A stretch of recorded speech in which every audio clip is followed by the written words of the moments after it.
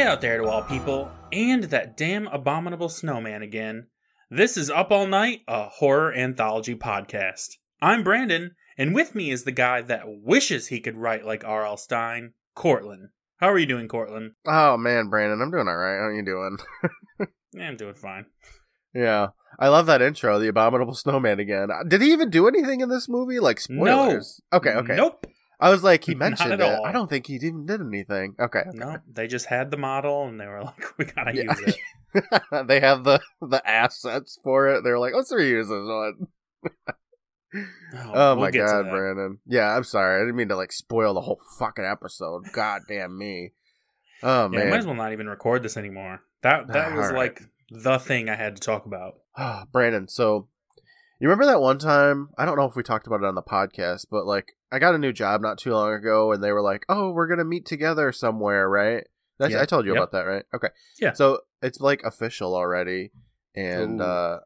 yeah, they all want to meet in California. And Brandon, I can't drive to California. I'm gonna have to get on a fucking plane. You are going to have to get on a plane, my friend. Fucking damn it! When is this going down? How long do you have? Like not even that long. It's like March or April. Oh God, Cortland. Oh boy. All right. Well, that's a couple of months of anxiety for you. Yeah, right. Like they announced it yesterday at work, and over Teams because everybody's in a lot of different states and stuff. And I like instantly started sweating. I was like, "Fuck." Oh shit! Everybody else is probably like, "Woo, trip to Yeah. California." Yes. They were like, "Woohoo!" I You're was like, "Oh shit." "Fuck." No. I was like, how long does it take to get on a train and go to California? And it's like 60 hours. And I was like, oh, I can't do that. The plane ride's like 5. Yeah. Oh. Get in your covered wagon. Yeah, right. Like the months-long trip. Might lose a few people on the way, but you know. Oh that's how it man, goes. crossing the Mississippi is gonna be a challenge. Yeah, so anyway, that's what I'll be anxious over for the next 4 months. Yeah, well, just push it out of the back of your mind. Yeah, that's probably what I'll do. It's just like my, the whole death thing. Like, whatever. I'll just forget about it until I have cares? to worry about that one later. It's future Cortland's problem. Exactly. Yes, that's how I live my life. But how are you, Brandon? You getting any dire news? Not that I can think of. No. Oh, that's good. I envy All you. good in the hood. Except for that one couple of times where you had to take that plane ride all the way to Australia. But, hey, that's past Brandon's problem, right? Yeah, oh my god, I'm so glad that I'm done with that shit. Oh, thank you. Yeah, thanks. Hey, that's like a 20-hour flight is different than hopping over to California. True. I don't have to go over any oceans or anything, Mm-hmm. that I know of. Just that fucking Mississippi, They're just gonna decide to go around the other way. We're taking you guys through the Atlantic over the UK. This is Europe. This is China. There's Australia way over there. And they'll be like, oh, I'm Brandon. Past Hawaii and bam, California. There you go. It's the quickest way. God. I'd probably riot. I'd probably quit. Oh my god. So anyway, like, how's your week, Brandon? It's almost Christmas. It's just Christmas stuff. Getting things in order. Wait until the last minute, like always. Oh, who doesn't though? Yeah. This is gonna be our last recorded episode for the year, I think, right? Yeah, I think so. So he's gonna take a break. Whew. And what an episode to end it on. Yeah, right. Well, I mean, it's a fitting finale of Goosebumps, finishing touches. I suppose it's the last of the Goosebumps for now. For now. Well, yeah. And then in 6 years when we get back to it, yeah. Yeah. All right. So, Cortland, yeah, we're here to talk about, and I have to look this up because, oh boy, as I was saying to you off mic, this movie had 3 different titles in production. So it was originally announced as Goosebumps Horrorland. Horrorland, okay. Yeah, Horrorland is like a Goosebumps thing, but it would not be a fitting name at all for this movie. No, right. So then they decided to go with Goosebumps 2: Slappy's Revenge. Okay. That would Which be is alright. also no, I think it's a terrible name. Okay. It's like, what is he getting revenge on? The Nothing. world? No The one. world, I guess, right? No, he's just I mean, he's just like, trying to make things even the plot of the better story, for he's not Slappy. even looking to get... Yeah, he's not even looking to get revenge on anybody. He's just like Slappy's getting his. Yeah, How that's... Slappy got his groove back. Right. Goosebumps 2, Slappy gets it. No. Slappy's Okay, but getting his. I think they landed on Goosebumps 2: Haunted Halloween. Yeah, Which sounds generic as all hell. Right. But it does. It does, I guess, make sense considering the story. At the very least, obviously they're going to open up a book and shit happens. At least the book title that they open is called Haunted Halloween, you know? Yeah, so it's named after the book. So my biggest beef, and we'll get to this later as well, with this movie is that it's not very Goosebumpsy. It's kind of just Halloween stuff. But I guess you could say because the book that they open is an unfinished Goosebumps book, this whole thing is just a Goosebumps episode that never was. Yeah, that's probably a good way with Slappy in it for some reason. Yeah, because Slappy has to be in everything Goosebumps. Yeah, that's probably my biggest beef with the movie as well, is that, like, I got done watching it, I was like, there's really nothing Goosebumps about this. This could have been any movie, really. It could have just been Haunted Halloween, and that'd be fine. Mm-hmm. Like, Slappy's pretty much the thing. He's the hotness. And it's just such a big turn from the first movie, which was like just an absolute celebration of all things Goosebumps. Like, Slappy was still front and center, but it very clearly chose Goosebumps things to highlight. Exactly. Yeah, and this one just kind of forgoes all of that, which is... Yeah. It's fine. Like, look, I came into this movie expecting the worst, okay? I came into it expecting bad acting, not funny jokes, like terrible CGI or whatever. And I gotta say, I thought it was fine. I didn't mind this movie. Yeah, so last week I told you this movie is not as good as the first one. I don't remember if I went as far as to say it's hot dog shit or anything like that. And I don't think it is. Watching it now, like, it's definitely not as good. Right.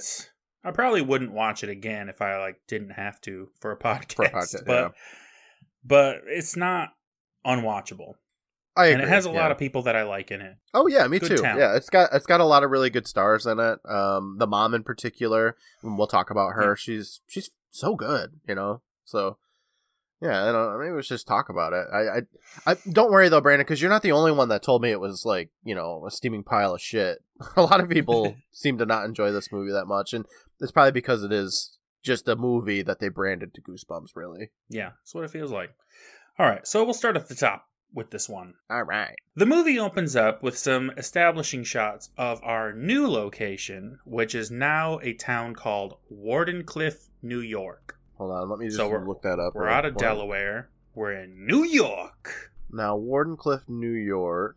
That is real, I think. Okay. Also known as the Tesla Tower, was an early experimental wireless transmission station designed and built by Nikola Tesla. Okay, so that answers like a big question I had about this movie, which was, why the fuck is Tesla like the second main character after Slappy? Yeah, that is really weird. So I guess Wardenclyffe, New York doesn't exist, but the Wardenclyffe Tower does. Okay. I'm looking at photos of it, and yeah, it's like that thing from the movie. Okay. So it's a thing. Look, when you think of kids, you think of Nikola Tesla, you think of the Wardenclyffe Tower, you know. No, yeah. you don't. You don't at all. Iconic. I don't know. It's very prominent in this movie, though, I gotta say. Really weird. When you think of Goosebumps, you think of Tesla. No. Anyway, it's Halloween time, and we see decorations. They're up everywhere. And we do see a shot of the outside of the Tesla Electric Company building, which, you know, you see it and you're like, yeah, that's definitely going to come up again later. Yeah, and God, it does. We close in on the house of a teenage girl named Sarah, and she's in her room writing an essay on fear for her college applications. Right. She's trying to get into Columbia. Oh, shit. Columbia, you say? Prestigious. Yes, the Columbia. We get some good old Goosebumps creeper cam, and then a sound outside makes her investigate. Her boyfriend Tyler startles her wearing a mask, and then he climbs in through her window. Sarah is like, "Be quiet, or my mom will hear us." That's great, yeah. So naturally, her mom comes in and yells at them and tells Tyler to go home. I do love this part because she's all like, "You fucking stomping around here screaming, Mom's gonna hear us." Like, of course I hear you. It's pretty good. Yeah, she's like, "You think you're gonna get away with that?" Like, come on. Sarah's brother Sonny is also there with his phone out, recording a TikToks or whatever the kids do these days, trying to get her in trouble. Yeah, so Sunny. You wanna know what a better name for Sunny? What? Ben? Day Day. Day Day. Yeah. I mean, Day Day is just a better name than most names. Right, but it's also like within the parameters, you know? You got Sunny, you got Day Day. It makes sense. Yeah. It's a sunny day. Exactly. Boom. And, yeah. So the next morning, Sonny's at the breakfast table building a giant 3D model of the Tesla electric building. And he's, like, electrocuting himself, you know, working on it. The episode's over. So he dies. No. But his friend Sam comes to the door, and Sam's parents are going away for 3 days. So he's staying at Sonny's house. Oh, I forgot. I kind of missed that part, but that makes sense. Yeah, he does have parents. Yeah. Well, we don't see them. They just disappear. Gotta get them parents right out of this. Right out of here. Now Mom comes in, and she's rushing to get everybody out of the house and to school. But first, they have to run past their neighbor, Ken Jeong. Yeah, Ken Jeong's in this movie. Yeah, he's in this movie. I mean, it's not a huge role, but he's there. It's not a huge role, but it's bigger than you would expect it to be, you know? He does more than just this scene. Yeah, he contributes to the hero's journey. Yeah. Yeah, so he's setting up Halloween decorations, and his yard is just fucking decked out. This is the part where he's, like, putting the balloons up, right? Yeah. He sings this song while he's, like, putting up balloon decorations in the form of, like, this giant cool-looking spider thing. It's really weird. It's like a massive kaiju-sized spider made of balloons. It's really cool. I gotta say, you know, when I talked about how I didn't expect this movie to have, like, good visuals and stuff, there's some really fun stuff in this movie, like, visual-wise. Yeah, it's not nothing. I don't think it's quite as good as the first Goosebumps movie in terms of, like, the monsters, but there's fun parts where, like, things get absorbed back into the book in pieces, you know, and it looks cool. Nice particle effects. Exactly, yeah. The family makes a quick stop at a grocery store. Sonny and Sam make sure to put up an ad on the notice board for their junk collecting business they've just started. Yeah, like Junk Bros. Brothers. Junk Bros. Super Junk Bros. There you go, yeah. Mom tells Sarah that she's going to be working long hours all week, so that Sarah's going to have to babysit Sonny. Right. And Sonny is like 12, 13, 14. However 15. old Jeremy Ray Taylor He's was 30. at the time. I don't know, he's fresh out of it. So who knows? I don't know. Yeah, so this part interests me. So Mom works at a nursing home. I take it she's like a nurse there or a nursing aide or whatever. They're at the store because she's buying diapers because they make a big joke about it and stuff. So I've worked at a nursing home before. The nursing home always provided the diapers. Like having somebody go out to buy them, that makes no sense. Yeah, go pick us up 1 pack of diapers. For all the residents of this nursing No, like they have a big storeroom. Supply. It's got like all the different sized briefs that you need for the peoples because, you know, not everybody wears the same size brief, and it's all part of like the nursing home. Nursing homes are expensive, you know, like the one that I worked in, it was like $3,000 a month for one resident. So like they're raking that shit in. They have a storeroom full of towels and diapers and bedpans, like everything you need. Yeah. Except for in New York, where you have to buy your own if you work there. If she was working at a hospital, they wouldn't be like, "Oh, can you just pick up some morphine on your way home and just we need more blood. Can you bring just it in? go get those donations in." Yeah, it doesn't work like that. No, I guess they had a shortage though, and she had to go buy some. Yeah, 1 pack at a time. So she's buying her diapers, and she's kind of flirting with the cashier, Chris Parnell, about buying adult diapers. Later at school, Sonny is signing himself up for science fair, And he says that he'll win for sure with his Tesla tower that he said he was making for a class project. So he's double dipping with that. Oh, okay. I was going to say, because like he talks about having to do a presentation, so he just signs himself up for the science fair and just does that for it as well. Okay. Yeah. He's like, I already built this fucking Tesla tower that shoots out electricity. I mean, I would well too, get I more guess, than right? one use out of it. Yeah, right. You put all that work into it, you might as well get 2 uses out of it.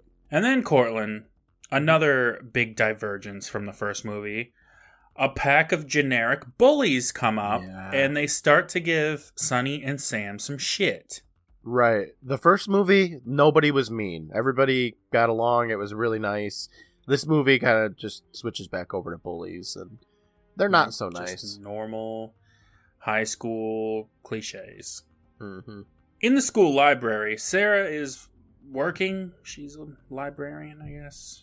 Oh, yeah, that's what happens. Yep, you're 17 years old or whatever. You're just going to be getting out of high school, and you pick up a job at the high school. Yes. And then you charge people for their books, because that's how school libraries work. Yeah. It's an interesting town, this Warden Cliff. Sure. You gotta pick up your own diapers for the nursing home.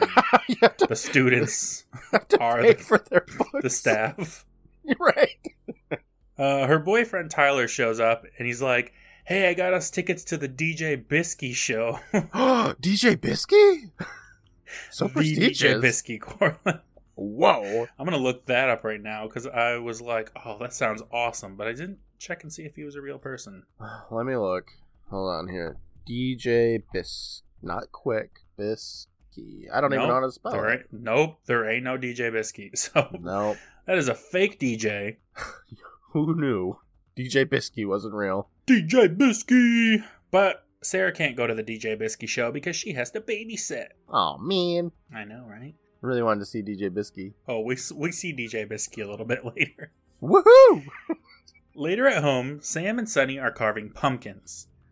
Sonny has carved his, horizontally, with the stem on the top of the pumpkin being the jack-o'-lantern's nose. Yep. Which I didn't even know was legal, Cortland. I didn't know you could do that. I don't think you can. I hated it. I've seen a lot of cool pumpkin carvings. I've never seen one like that before. No, it's wrong. It's an abomination. Sam gets a phone call. Someone is actually calling their Junk Bros business with a gig. And Sonny doesn't want to do it, but Sam accepts the job anyway, so they do it. Gotta do it. Yep. Contract's been sealed with blood. They gotta do it. They ride up to an abandoned, haunted-looking house with the tiniest little wagon attached to their bike that could probably carry away 3 things. So pathetic. And, yeah, what the hell do they think they're gonna do? They walk past some garden gnomes that Sonny is creeped out by, and then they knock on the door. And nobody answers, so they just walk in. Yep. This house is mostly empty except some cobwebs, but there's random shit all over. Just knickknacks and stuff covered in dust. Yeah, knickknacks, paddywhacks, etc. Sam lifts a sheet up, and there's a stuffed cat that may or may not be Rip, but I don't think that's it is. what I thought. No, I was like, oh, is that Rip? No, that's not fucking Rip. It doesn't have wings. Don't give this movie too much credit. I can't do that. They were just like, oh, it's a cat. And the funny thing is, when he lifts up that sheet, there's a meow. It goes, meow. To sell the jump scare, but it's a stuffed cat. Sonny finds out that Sam agreed to do the work there for free, but the person on the phone said that they could keep anything they find. You know what's interesting is that we never know who called them to, have them clean out this random-ass abandoned house. It seems like a setup in hindsight. It's weird, even at the time. You're like, why are they being called to clear out this haunted house? But it's definitely who wanted them there to find this book? Exactly, yeah. That could have been because spoilers is a twist ending in this movie. That could have been the twist, is having that person be like, it was me the whole time that started this. But no. No, it's just nothing. Sonny finds a hidden crawl space in the attic, which has a chest inside. They open the chest, and they find a locked book. And Sonny says, same line from the first movie. Who would lock a book? Yeah, who would fucking do that? Has nobody seen a diary before? No. The key is luckily right there, so they open it up, and it's, just It's just a book. There's no title, and they don't even try to read the pages or anything. Nah. Fuck that. So, they keep going with the other garbage. But then they turn around, and Slappy is just sitting there. They investigate and find a card in his pocket which reads, Karu Marie Odana Loma Milanu Kurano. Gotta say, they didn't have that line in the first Goosebumps movie. It wasn't really necessary, though, because it was different circumstances as to why, Slappy was there. Even though it's not, it's kind of the same thing. But I like that they brought that back. Yeah, that's canon to the Slappy lore. Yeah, everything else that happens is not canon to the Slappy lore, though. No. No, but they did one thing. They threw us a bone with that one. Yep. That's why it's Goosebumps. Sam scares Sonny by pretending to be Slappy, and Sonny gets upset because this is a serious business that they're running, Cortland. Yeah, they're getting... Oh, wait, no, they're not. They leave the house, and Sam decides to keep Slappy. They're getting ready to take off on their bikes when the damn bullies show up. Fuck, not the bullies. Yep, just to cause trouble. One of the cool things, I really like the character of Sam because he kind of stands up to the bullies a little bit, even though Sonny's just being like, no, don't, please. I don't want to get punched in the face today. But Sam, on the other hand, he's like, fuck off, And I think that's nice. Sonny is, like every other character that Jeremy Ray Taylor plays, but yeah, Sam on the other hand, he should have been more. I feel like he should have been the main character. I mean, he's part of the three. He but could still. be. Yeah, just depends on how you watch it. The king of the bullies makes Sonny take off his sweater in exchange for not getting punched. Oh yeah, because with this sweater thing, he's like, "What's that? My grandma's sweater from my yard sale? I want that back." And it is it's kind of an ugly sweater, so I like that joke. I thought it was good. Good enough to talk about. Yeah. All sweaters are ugly. I'm not wearing a sweater right now. My God, what a coincidence. Hold on, it's like 99 degrees out there in Raleigh, right? You're getting into the summer now. Yeah. Is it snowing there? Yeah, it is. There's snow on the ground right now. Lucky. Whatever. The bully tries to take Sam's box of junk, but Sam isn't having it, Cortland. So the bullies just take Slappy and go, ooh, want your dolly, etc. Yeah, they also take the book, too, because they snatch that book. Really weird that the bullies are like, I'm going to take your junk. Because it's junk, They took that tiny little wagon that's behind their bike and they filled it with, random shit plus Slappy. And nobody would want any of that. No, it's like literal garbage. Mm-hmm. But the bullies see that and they say, oh, baby, I want that junk. They only want it because they know the boys want it. So they're just being dicks. We see Slappy move his head and narrow his eyes. And then, using his mind, Slappy takes off the child's pants. Oh my God. Yeah, he does.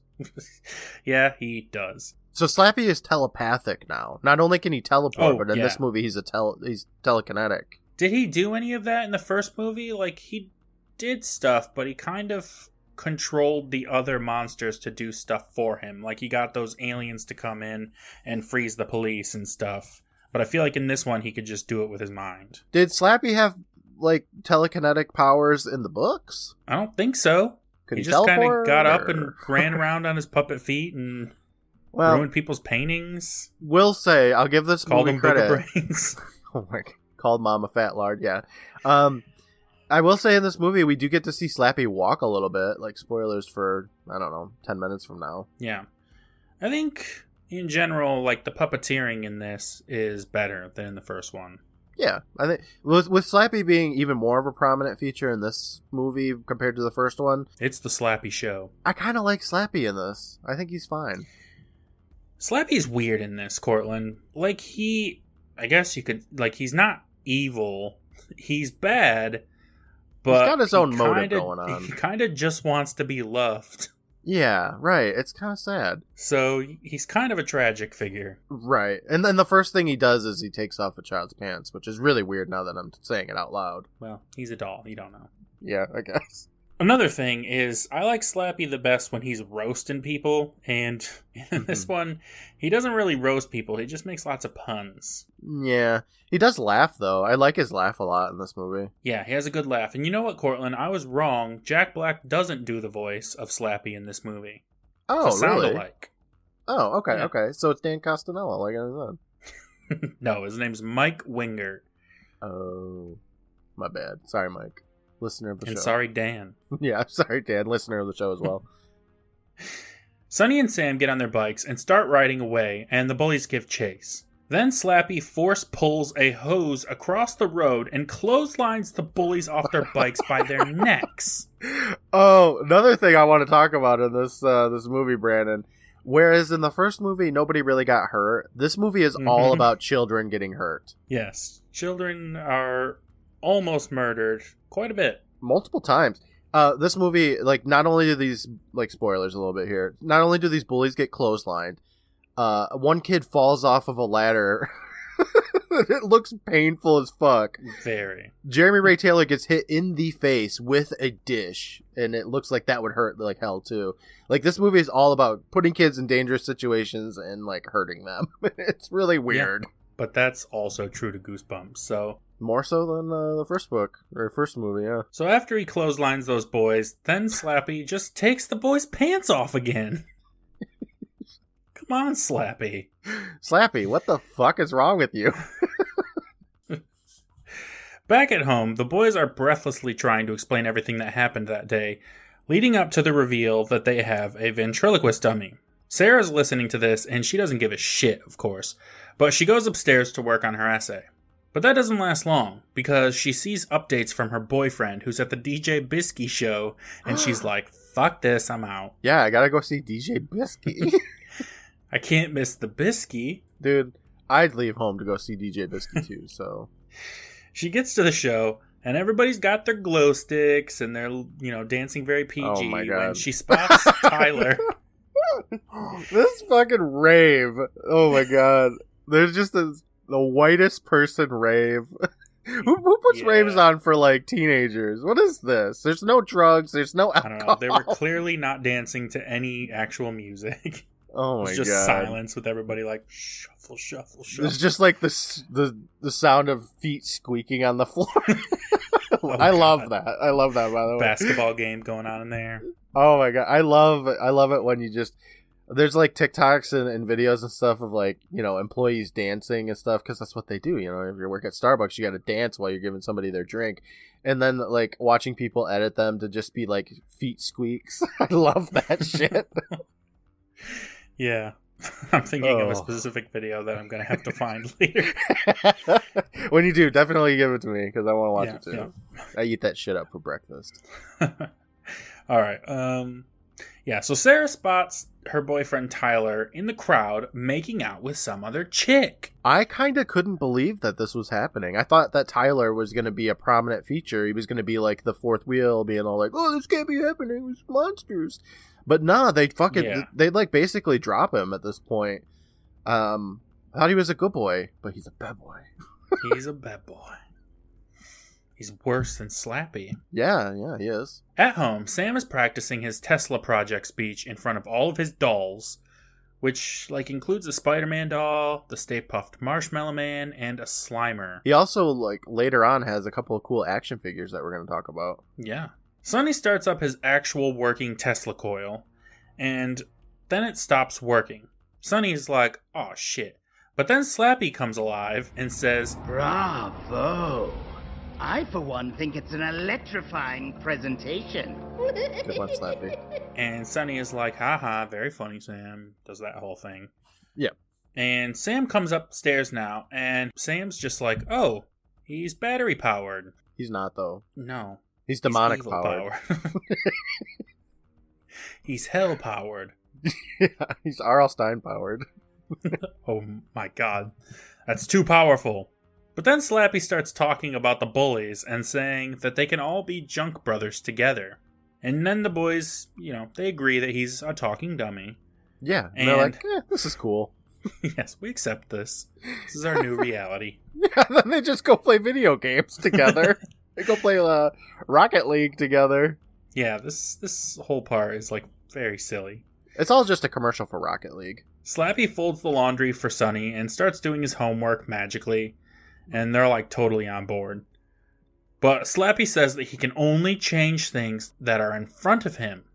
And to demonstrate this, he looks at a couple of Street Fighter action figures and he makes them come to life and fight. Yeah, right. He's got Ryu and Ken, and they like have a little Street Fighter battle with Hadoukens and... Yeah, they're shooting out actual fireballs. Yeah, it just kind of like Ken shoots out the blue fireball and it just kind of leaves the screen, and I'm like, where the fuck did that go? What did it hit? Like, what never happened? Stopped. It's just keeps rampaging the world, just circling the globe. Yeah, I don't know. It was really cool though. Nice little homage, you know, something for the adults. Yeah, I liked it. Me too. Slappy tells the boys that they have to keep all this a secret, though, which is another red flag. Which, brings me up a point. So Slappy, not only can he telekinetically drop pants, but he can also make things come to life by looking at them, which is kind of the main point of this movie. Mm-hmm. So then they all go downstairs, and like you said, they all just play some Rocket League. And Slappy's shit-talking while he's playing. Yeah, because he's amazing at it, apparently. I don't know. Yeah. I don't know enough about Rocket League. I know you just drive a car and boop a ball into the goal, but... Sarah comes home then, and Slappy immediately pretends to not be alive. Later that night, when everyone is asleep, Slappy wakes up, and he goes downstairs. He starts doing something to Sonny's project. Soldering, or... I don't know, he's got magic, welding. He can do whatever. Yeah. Then he sneaks into Sarah's room, and creeps over her for a minute. God, Slappy. It cuts to the next day at school. Sarah is putting stuff in her locker when she finds Slappy in her bag, and then she stuffs him in her locker. Tyler shows up then and is like, "Sup, I missed you at the Bisky show yesterday." I'll never get over that shit. Bisky. Get the fuck out. Bisky. Sarah's like, "Oh, I bet you missed me," and she storms off, and Slappy stares at Tyler, and his eyebrows angle downward. Oh my god, just like in the episodes. Yeah, that's a specific reference to the episodes. His eyes go... This one has more to do with the episodes than the first movie. Tyler goes to decorate the auditorium for the Halloween dance, and Slappy shows up, and he teleports to Tyler. Yeah, because at first he's in the audience, and Tyler's all like, "What the fuck?" And then then Slappy just like warps right up on stage next to him. Slappy makes a pun about bringing down the house, and then he goes to fucking murder Tyler by moving the very tall ladder that Tyler is standing on from underneath him, and Tyler falls hard. Dude, this scene, my god. So like, Tyler is at the very top of the ladder where it says, like, "This is not a step," and Slappy makes him read that, and he's like, "It's not a step, please don't kill me."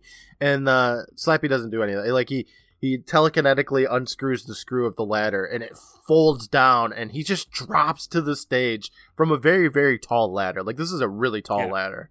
And the kid just fucking, like, turns into a sack of potatoes and plops to the ground, and it's like, damn, what the fuck am I watching? Yeah, like if you told me this kid broke his neck and died, I'd be like, yeah, it looked like it.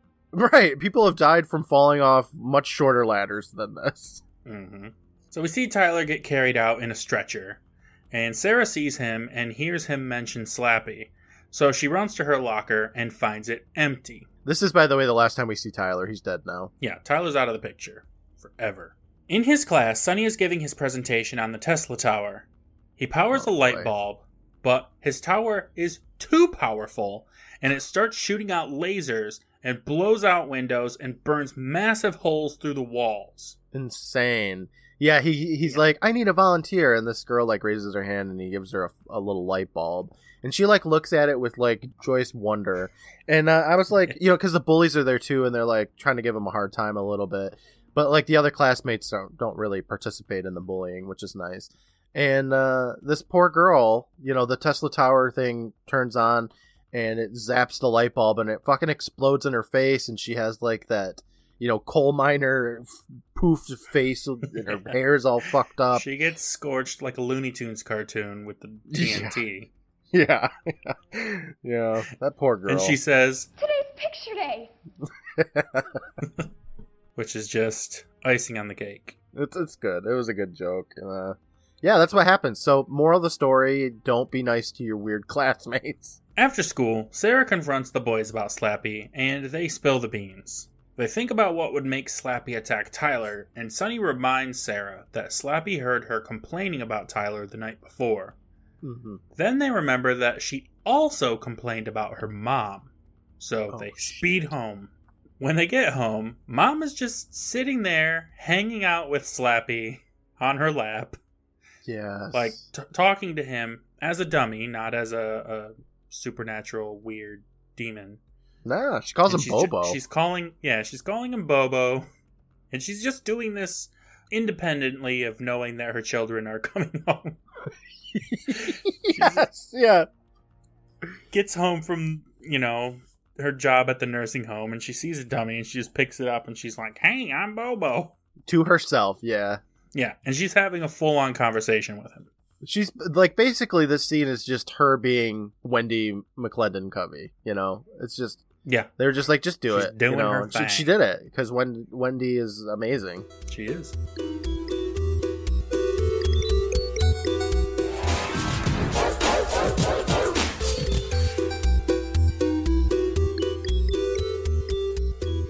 Hey there, everybody. Cortland here, your good buddy and your drunk bro. Thank you so much for joining us today, whether this is your first episode or you've listened to everything we have. We're just so thankful for you spending some time with us. We have officially reached 100,000 downloads for this show. Thank you so much to anybody that's listened in, even to just a single episode of Up All Night. As a thank you to everybody, we're going to be doing a big giveaway that I've got planned. I'll be releasing some more information about it in the coming weeks. For the most up-to-date information, follow us on Twitter at UANPod or on Instagram at Up All Night Podcast.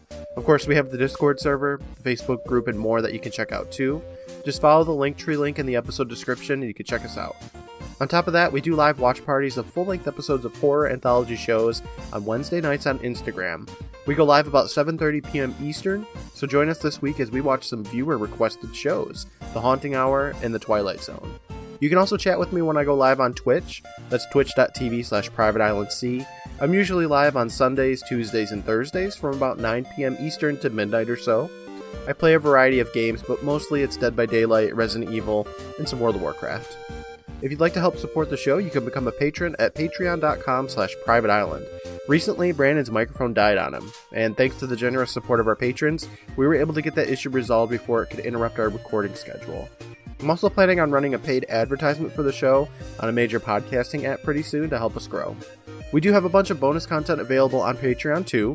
We've got early release episodes that drop the moment I'm finished editing, which could be up to 2 weeks early. On top of that, Brandon and I have been recording some extra content a lot lately called Plot Points, where we remember old movies we watched and we chat about them. We've covered a couple of films like The Santa Claus, Home Alone, Blank Check, and more. I hope you check them out and enjoy. I'd like to take a moment to thank our current patrons, the Bronze Beth, Venice Twitch, Tristan, Redemption, Lyle, Eddie, Ray, and Meredith, the Silver Goth, Steven, Mr. Normal, Preston, Matt, Lindsay, Aaron, Brittany, and Rachel, the Golden Day Days, Sarah, Matthew, Faith, Christy, and Angela, and the Platinum Bossics, Kathy, Fair, and Bryce and Brian. Thank you for your support, everybody. Brandon and I truly appreciate it. With today's episode concluding our Goosebumps movie reviews and overviews, next week we'll be starting up the third season of Are You Afraid of the Dark reboot, Ghost Island. We're really excited to get back into some Are You Afraid of the Dark. I'd like to take a moment to thank the Benevolent Badger for his work on the music for our show. Aside from this theme, Dating Start from Undertale, composed by Toby Fox, I'd also like to thank Brandon for his work on the artwork. This week, I'd love to play the promo for a new and upcoming podcast called 90s Nightmares with hosts Booze and Derek. They've just started out by rewatching Are You Afraid of the Dark? You can find them on YouTube or through your favorite podcast player, and I'll have a link in the description of the episode. Hello, fans of the Up All Night, a horror anthology podcast. This is Booze and Derek from the 90s Nightmares podcast. And right now, we're rewatching every episode of Are You Afraid of the Dark? And diving headfirst into the nostalgia of what got us interested in the scary stories we love today. So, after this episode, click the link in the description to be taken to the 90s Nightmares podcast. We'll see you there. Thanks again for listening in. I still can't believe we hit 100,000 milestone. It's truly all thanks to you. For now, I'll let you get back to the movie, and I will see you next week for Ghost Island Part 1. Bye, everybody.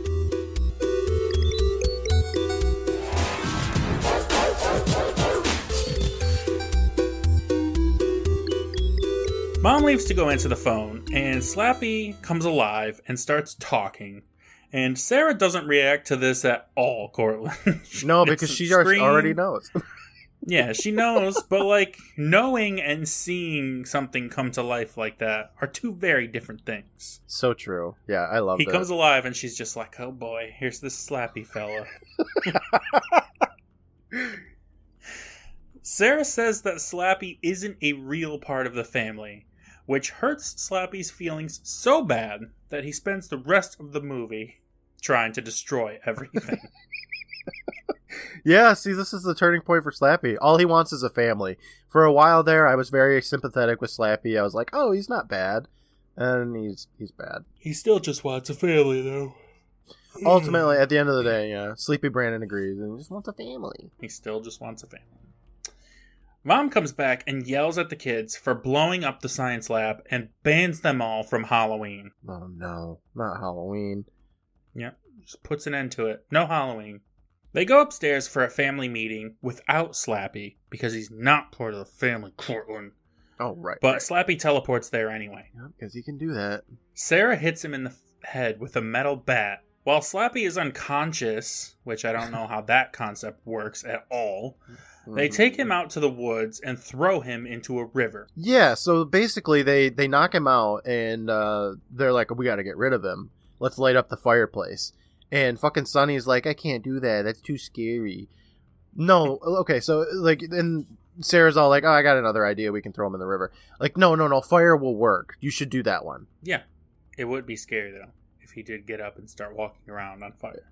It'd be like Child's Play. On the drive home, Sarah is like, there's no way that dummy is coming back.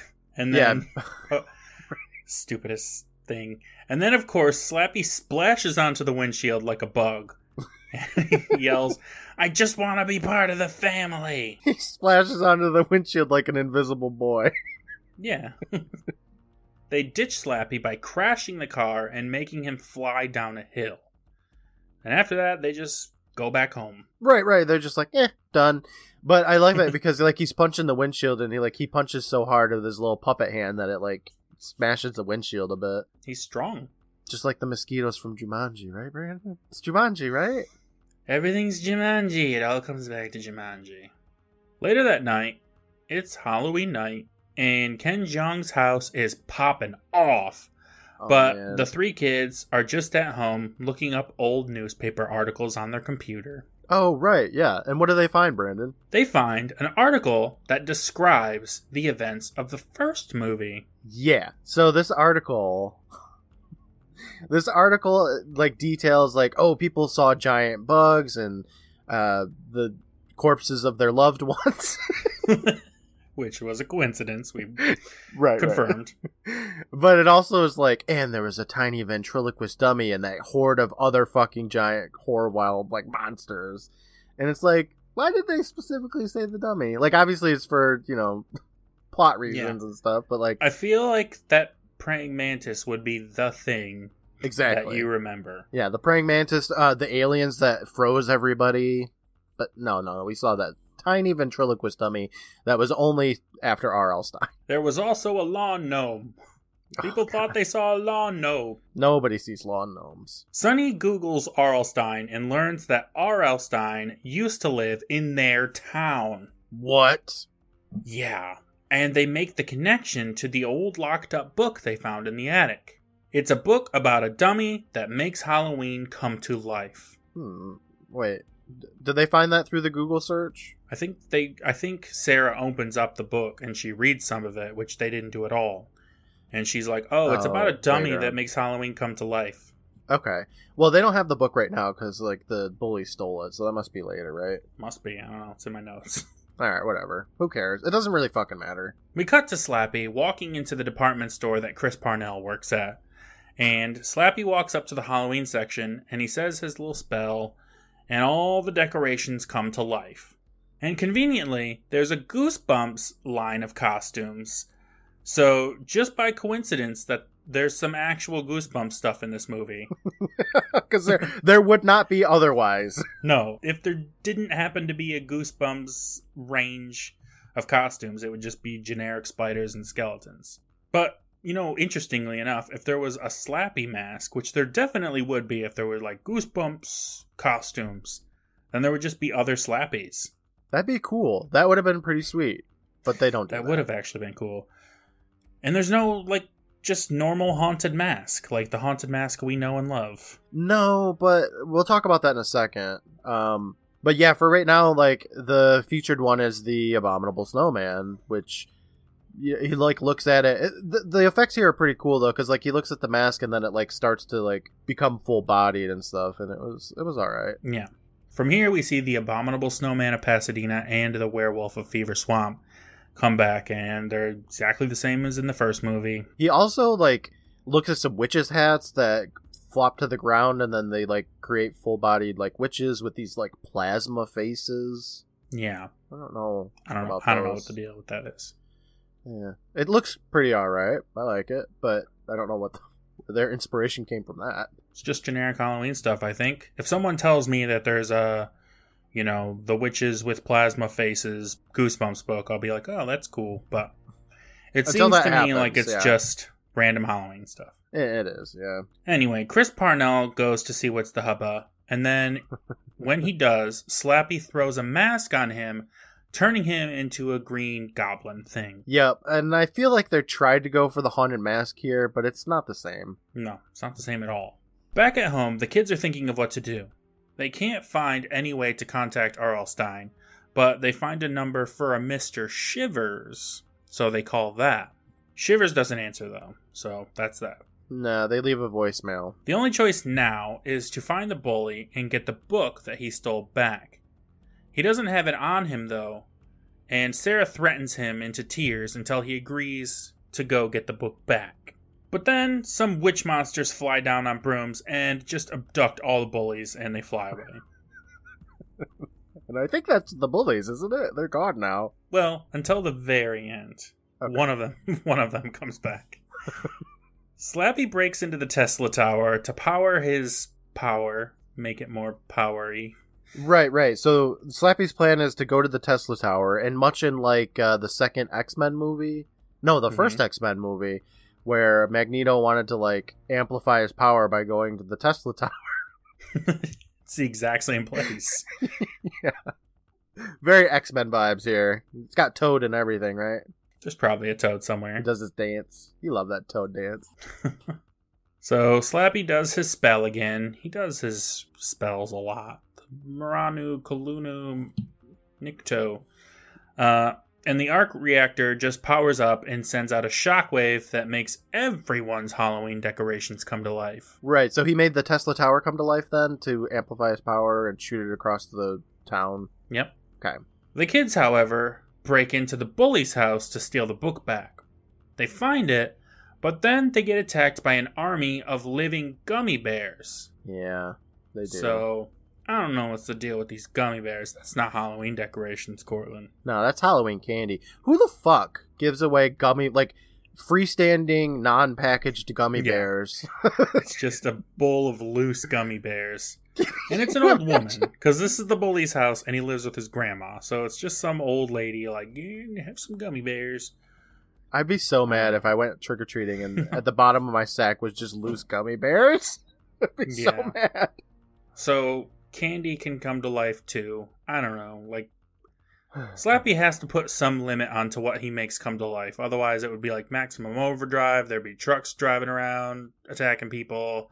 Maybe some trees. There'd be some Ents. I don't know. Like, I don't know where he draws the line. Well, whatever. This part's really interesting. So this basically replaces the gnomes, from the first movie. Pretty much the exact same fight scene as that one in the first movie. The little tiny gummy bears consolidate into quite large gummy bears, about the size of a garden gnome, and they all attack Sonny and Sam, and it's a pretty long scene. This is where Sonny gets hit in the face with a plate too. That looks very painful. Like he literally gets hit in the face with a fucking plate that gets whipped at his head. And it like shatters across his face. Just like, dude, what the fuck is this? Takes a plate to the face. These kids, these poor kids. After getting flubbered by a gummy bear, Sam drops the Arlstein book, and it sucks in the gummy bears. I will talk about this in a little bit, but I have something interesting that I've thought of here. Sarah shows up at the bully house, and Sonny shows her his ghost-busting book on an attacking skeleton thing. Right, yeah. So at this point, the story revolves around them opening up the book and sucking up all of the Halloween stuff. The problem I have, which I just mentioned, like I want to talk about it, because they're kind of going on this rampage already, is that these are not things that R.L. Stine has written about. These are people's decorations. They are just sucking up all these people's money. That's what they're doing. Like, there's no refunds on these. They're just in a book now. And all the decorations that these people have lovingly purchased and displayed for the joy of children are gone now. They're just gone. Yeah, so in the first movie, things that were in the book came out of the book. In this movie, it seems like you can retcon real things into being in the book, so you can absorb things into the book that didn't originate in the book. And that will come back up later. Okay. It's a bad change. It is a bad change. It's an expensive change. Poor fucking Mr. Chu, Ken Jeong. Oh, God. All of his Halloween decorations are just, like, he spent so much money on this shit, and now it's gone, and he can't reuse it next year. No. So they're in a book. Now we see a quick shot of Jack Black's R.L. Stine grabbing his keys and leaving the house. Because he hears the voice message that the kids left, and he's like, oh, fuck. Yeah, so that happens. Sarah stops to read the book so that they can figure out what the plot of the movie is. But what do they find?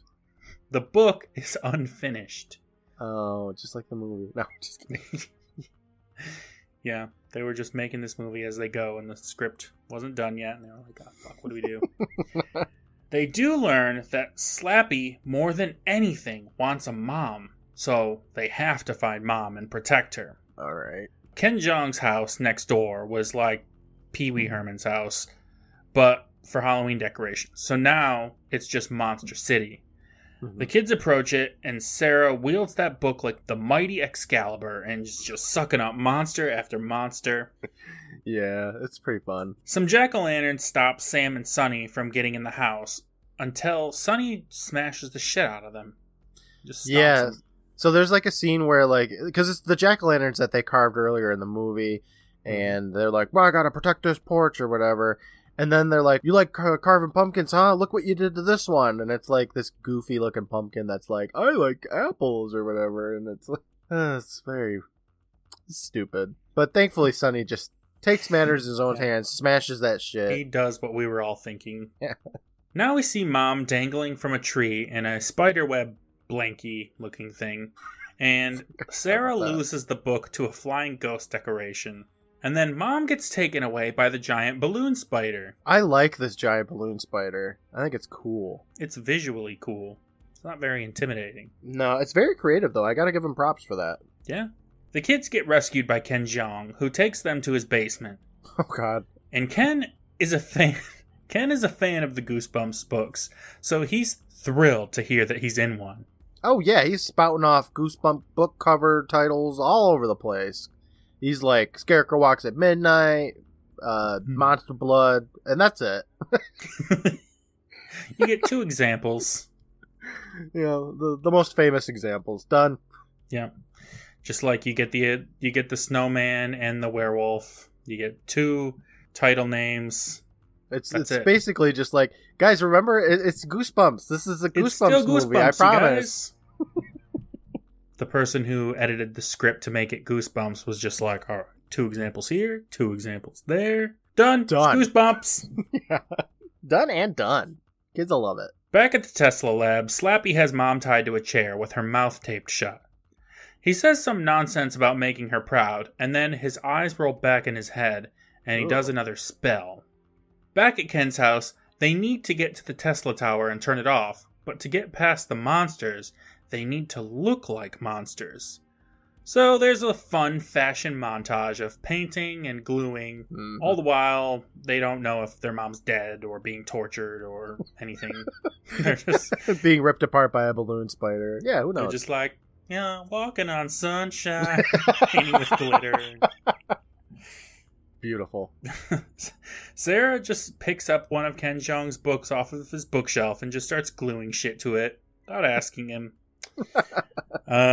So she makes a decoy book. It looks like the other one, but it's actually Frankenstein. I'm sure that won't come up. They go outside, and all the monsters are fooled by them in their monster costumes, even though everyone that was around was walking around in Halloween costumes, and they were still being attacked. Right, one guy specifically, like, runs up on Sarah, and she, like, tries to suck him up with the book, and he's like, we're all gonna die out here, and he's dressed up like a vampire, or a werewolf or something, and... Yeah. I don't know. They definitely just, like, Walking Dead the hell out of this, though. They're like, we gotta cover ourselves in zombie goo, gotta walk out like we bosses, and it works, I guess. So. It does work. They get to the Tesla Tower, and they make it inside with almost no issue at all. Yeah, that could have been a really exciting thing, but nah. Nope. Now it cuts to, and it's like 10 minutes away from the end of the movie, Cortland.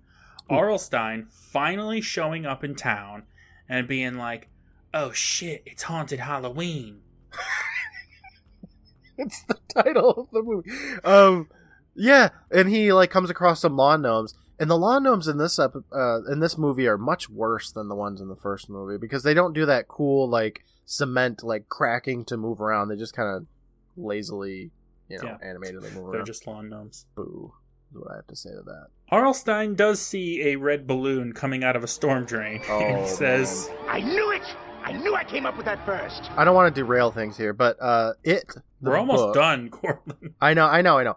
So the Haunted Halloween book, I think he like talks about having written it in 1984, if I remember right. Stephen King's It. Yeah, it was definitely in the 80s. Right. I don't remember. Oh, I guess it was 1986. Okay, never mind. My complaints are unvalidated. Okay, well, this R.L. Stine book was never published. It's not real so anyway. It's right? not like Stephen King would have ripped it off. Nah. That's the part I don't get is when like they're doing their research and they're like, oh, the Haunted Halloween book. Nobody knows about this book though because it's unpublished. It was just like hidden away. So yeah, he wrote it when he was like 18 and didn't finish it. And nobody knows about it. It's his little personal collection. The kids get up to where Slappy is, and they see that Slaps gave their mom the old Hayden Christensen treatment, and she's a dummy now, too. Right. It looks stupid. Yeah, it pretty much just means she has 2 lines on her face. Yep, 2 lines on the edges of her mouth going down like she has a dummy mouth. That's all you need. She's a dummy. And then they CG her like talking a little bit, and it looks stupid. Slappy goes away with the book to destroy it, and Sarah follows him, leaving Sunny to turn off the Tesla Tower. Sarah gets the book back, and Slappy tries to stop her with the balloon spider, which doesn't work because it's made out of fucking balloons and it pops. Yeah. It's great. I love this part. Yeah, it's visually neat. Mm-hmm. So, at this point, they're at the top of the Tesla Tower, and it's just electricity everywhere. It's blue, and it's, whatever. Sarah agrees to give Slappy the book in exchange for saving her mom. Slappy agrees, and she throws him the decoy book. And literally as soon as she throws it to him, she admits that it's fake, but it gives her just enough time to punt Slappy into the core of the tower, and Slappy gets zappy, and he goes flying. He sits there and just gets electrocuted for a bit. Yeah. He's all just like, He's like, oh, fuck. This is what kids want to see. Yeah, so Slappy's gone forever, for sure. Yeah, definitely. Sarah has the book now, and she just starts absorbing everything back. Yeah, she absorbs up that spider, too. And this is where I'm saying, like, there's some really fun particle effects in this movie, because the balloons just kind of, like, one by one go and get sucked in the book. But also, when they killed the gummy bear, they used the book, and the gummy bear, like, amalgamated into a giant gummy bear. And when they sucked that one up, like, it transformed back into the small gummy bears, and they all pieced into the book. Looks cool. I like that they did that. They did it. It was so good they did it twice. It looks cool in the first one, and it looks cool here. R.L. Stine shows up at the tower just in time to do jack fucking shit to help. Most useless character, yeah. Seriously. Chris Parnell is back to being human, and he wastes no time in flirting with Mom. Yeah, Mom's like, what the fuck are you doing here? He's like, I don't know. Anyway, what are you doing tonight? Yeah. They don't remember what happened. The adults just forget the whole thing. The king bully falls from the sky. Oh my god, what? He must have fallen like 200 feet or something, and he just falls and then gets up and hugs Sonny. And he's like, oh, I'm sorry. So for the last 2 hours, this bully was being, like, captive from the witches, just up in the sky somewhere. Mm-hmm. Up in the clouds. And then they disappeared back into the book, and he just fell. Plummeted to the world. To the earth. Yeah, another instance of, like, child abuse. But he's cool. He's all good. He didn't splatter. He's fine. Sarah appeals to Arlstein to give her some advice for her college essay. And he just tells her, write what you know. And then he takes off. And he's out. Fucking waste of space. Thanks, RL. Yeah. Like, I get that they wanted to have Jack Black as Arlstein again for, like, the cameo and stuff, but man, is he useless in this movie. Yeah, it almost would be better without him, because him being in there for even a little bit reminds you of, like, how good he was in the first movie. Mm-hmm. Yeah. So, Sarah's writing her essay now, and we just get a voiceover of her saying a long string of cliches, you know. Yeah.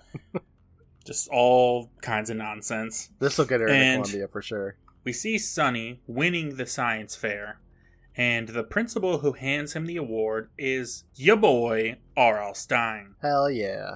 What, why would they let him go into the science fair after he exploded? He blew a hole into the wall of the school. That's expensive. You know, they have to repair that wall.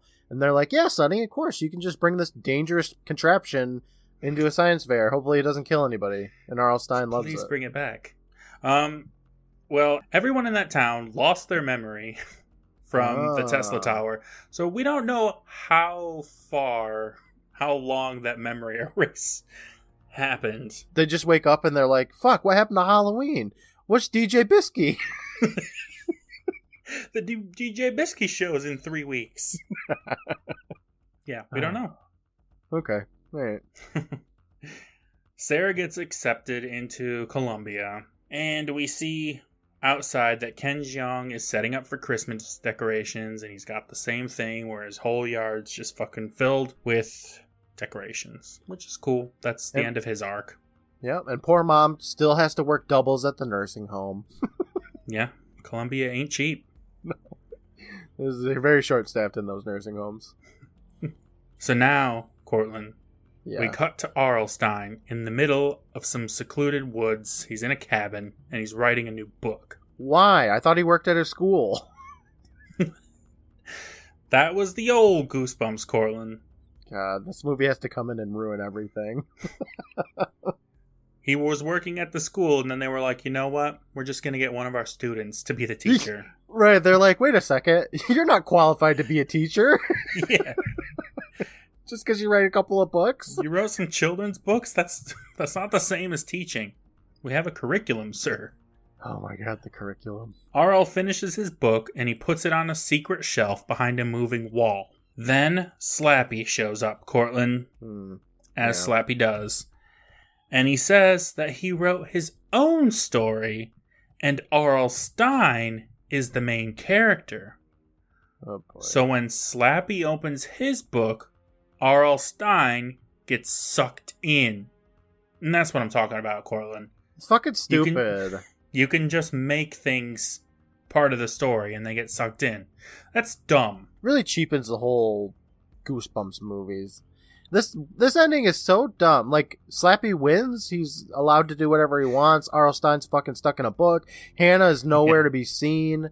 What is happening? I don't know if they were setting up a Goosebumps 3 here, where it's like rescuing R.L. Stein, and they have to go inside the book, Blue Skidoo. I don't know if that's what their intention was, but this movie did not do as well as the first movie, critically or at the box office, so I'm going to guess that a third Goosebumps movie is probably not in the books for now. You know, and if they do pick up the Goosebumps movies again, they're not going to cover, like, this is not going to be a direct sequel to Goosebumps Jack 2 Black's Halloween Boogaloo. Got shit to do. Yeah, that's why he was So like, I'll only be in it for 5 minutes. That's it. That's the end. Arlstein is dead. As far as the world is concerned. I don't know where Hannah is. She's just like, where's my dad? I'm still 16 forever. Yeah. That's it. That's the end of Goosebumps. Wow. Yeah. Then the credits start, and the credits in this movie suck too. Yeah.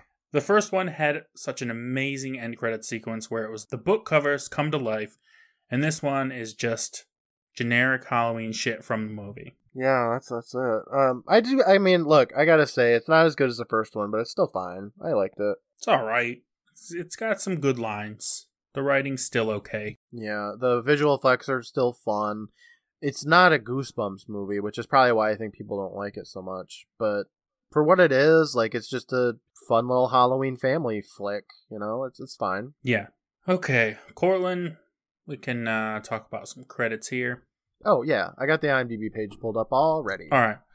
So I'll just say that this movie is directed by a different director. This is directed by Ari Sandel, who hasn't made a movie since this movie. But he also directed The Duff, which is a movie I actually enjoyed. Okay. And When We First Met, just something, I don't know, never heard of it. As far as actors are concerned, Mom is played by Wendy McClendon-Covey, like you said. Mm-hmm. I know her mostly from Reno 911 in The Goldbergs. She's great. Yeah, I love her. She's hilarious in The Goldbergs. She's really the face of that show, in my opinion. Yeah, I mean, she is The Goldbergs. Chris Parnell, Ken Jeong, like we said, they're, you know who they are. Ken Jeong, he unmasks people on The Masked Singer, yep. As well as being as far as people who I don't know who they are, Sarah is played by Madison Eisman. You know, we didn't really talk about Sarah too much. I quite like the characters in this movie. I mean, Sonny as Jeremy Ray Taylor, like, that's, Jeremy Ray Taylor. But Sam and Sarah, I think they were really good. And Sarah in particular, she reminded me of the main character Emma from Once Upon a Time, which I know you haven't seen, but she even wears like the same coat and everything. She kind of looks like her. She just gets shit done, and I appreciate it. Oh, cool. Yeah, I didn't mind her. She's all right.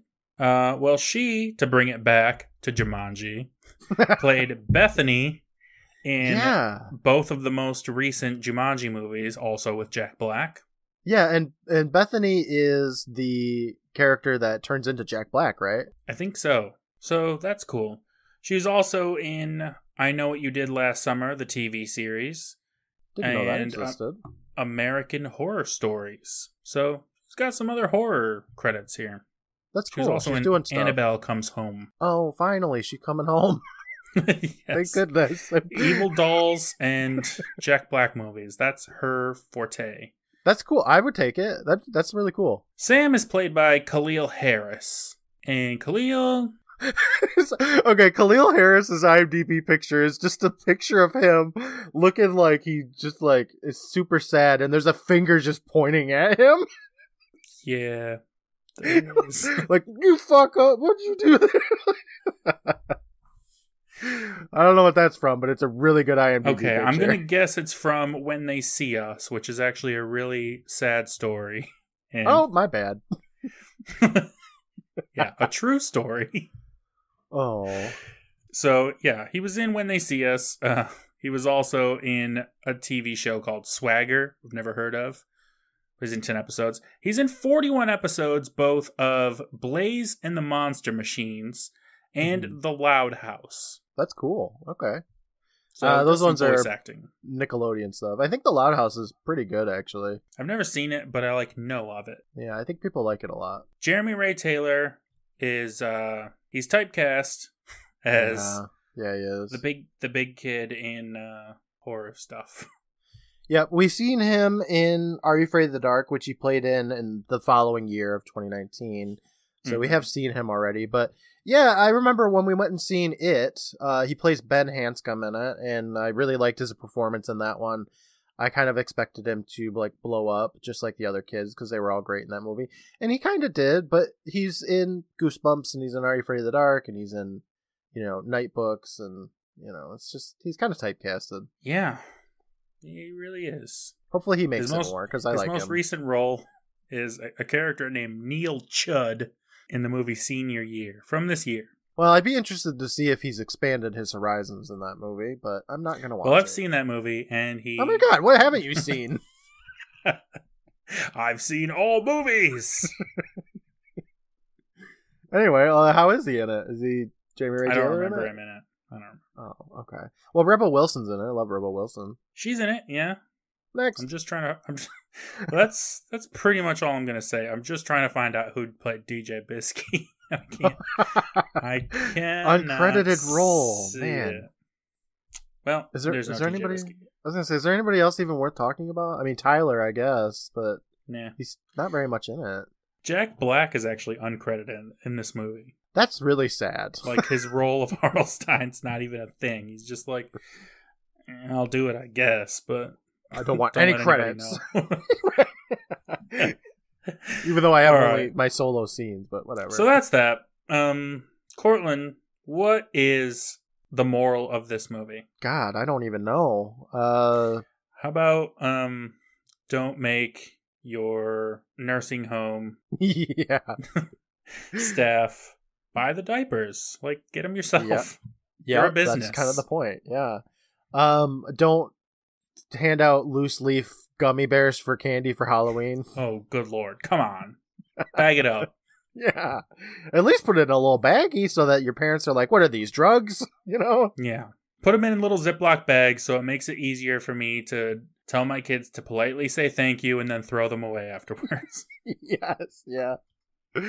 Oh, man. Spoilers, nobody gives drugs out for Halloween. That's just expensive. I know. It's unfortunate. They really made promises that reality couldn't cash. I expected get drugs once a year on Halloween, and I got nothing. Cortland, if I got drugs, I would have traded that for more Kit Kats. Oh, dude, right? All right. I mean, we don't really have to come up with alternate titles because they came up with plenty on their own. I do love this. So it's labeled Haunted Halloween on IMDb, but when I went and clicked on somebody's like link that was in the movie, it was titled as Slappy's Revenge. So like even IMDb doesn't fucking know. It's only as Slappy's Revenge on IMDb for me, but the poster says Haunted Halloween. So it's a mess. Nobody knows what this movie's called. Yeah, that's the perfect sign that this is a terrible movie. When it doesn't even know what its own title is. Oh, good lord. Well, Cortland, that actually finishes it up for us for Goosebumps. Yeah, we're done, finally. We're done for real. Bittersweet moment, Brandon. I can't believe it. We've done 2 whole shows, except for we kind of haven't, because we'll talk about what we're doing next year. But crazy. Yeah, so we're going to take a little bit of time off, but when we come back, it's going to be back to Are You Afraid of the Dark? Yeah, so next episode, which we'll record in a couple of weeks here, we got to get through that whole fucking Christmas and New Year's shit. Oh, my birthday. So we'll be back here on the 7th talking about the first episode of the newest season of Are You Afraid of the Dark, Ghost Island. I've heard some things. Sounds like a reality show.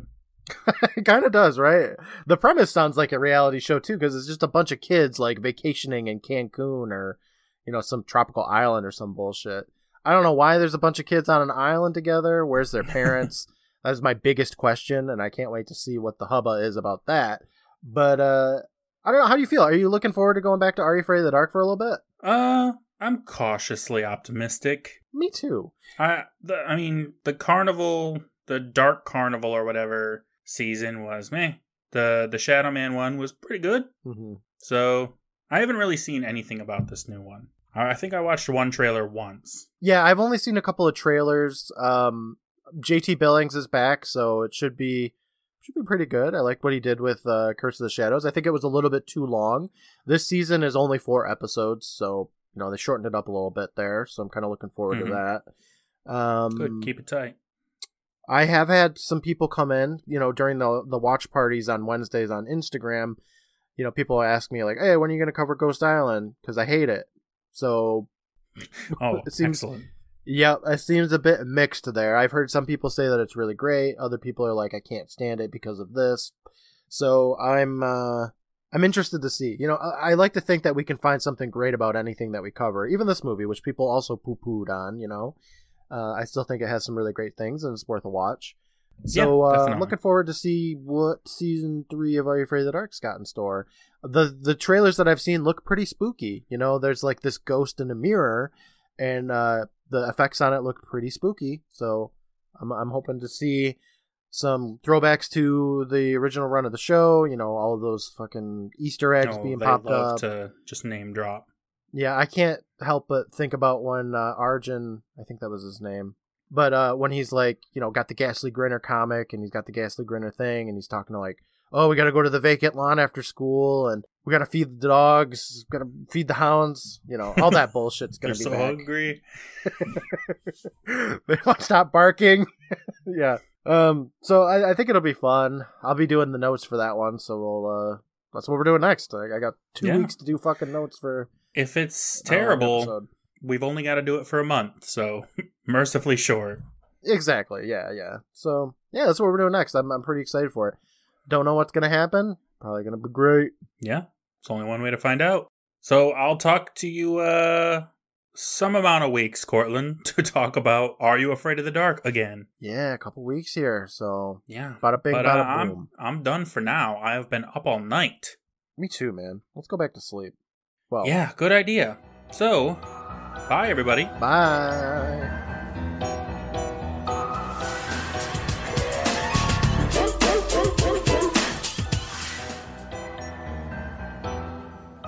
Today's picture day.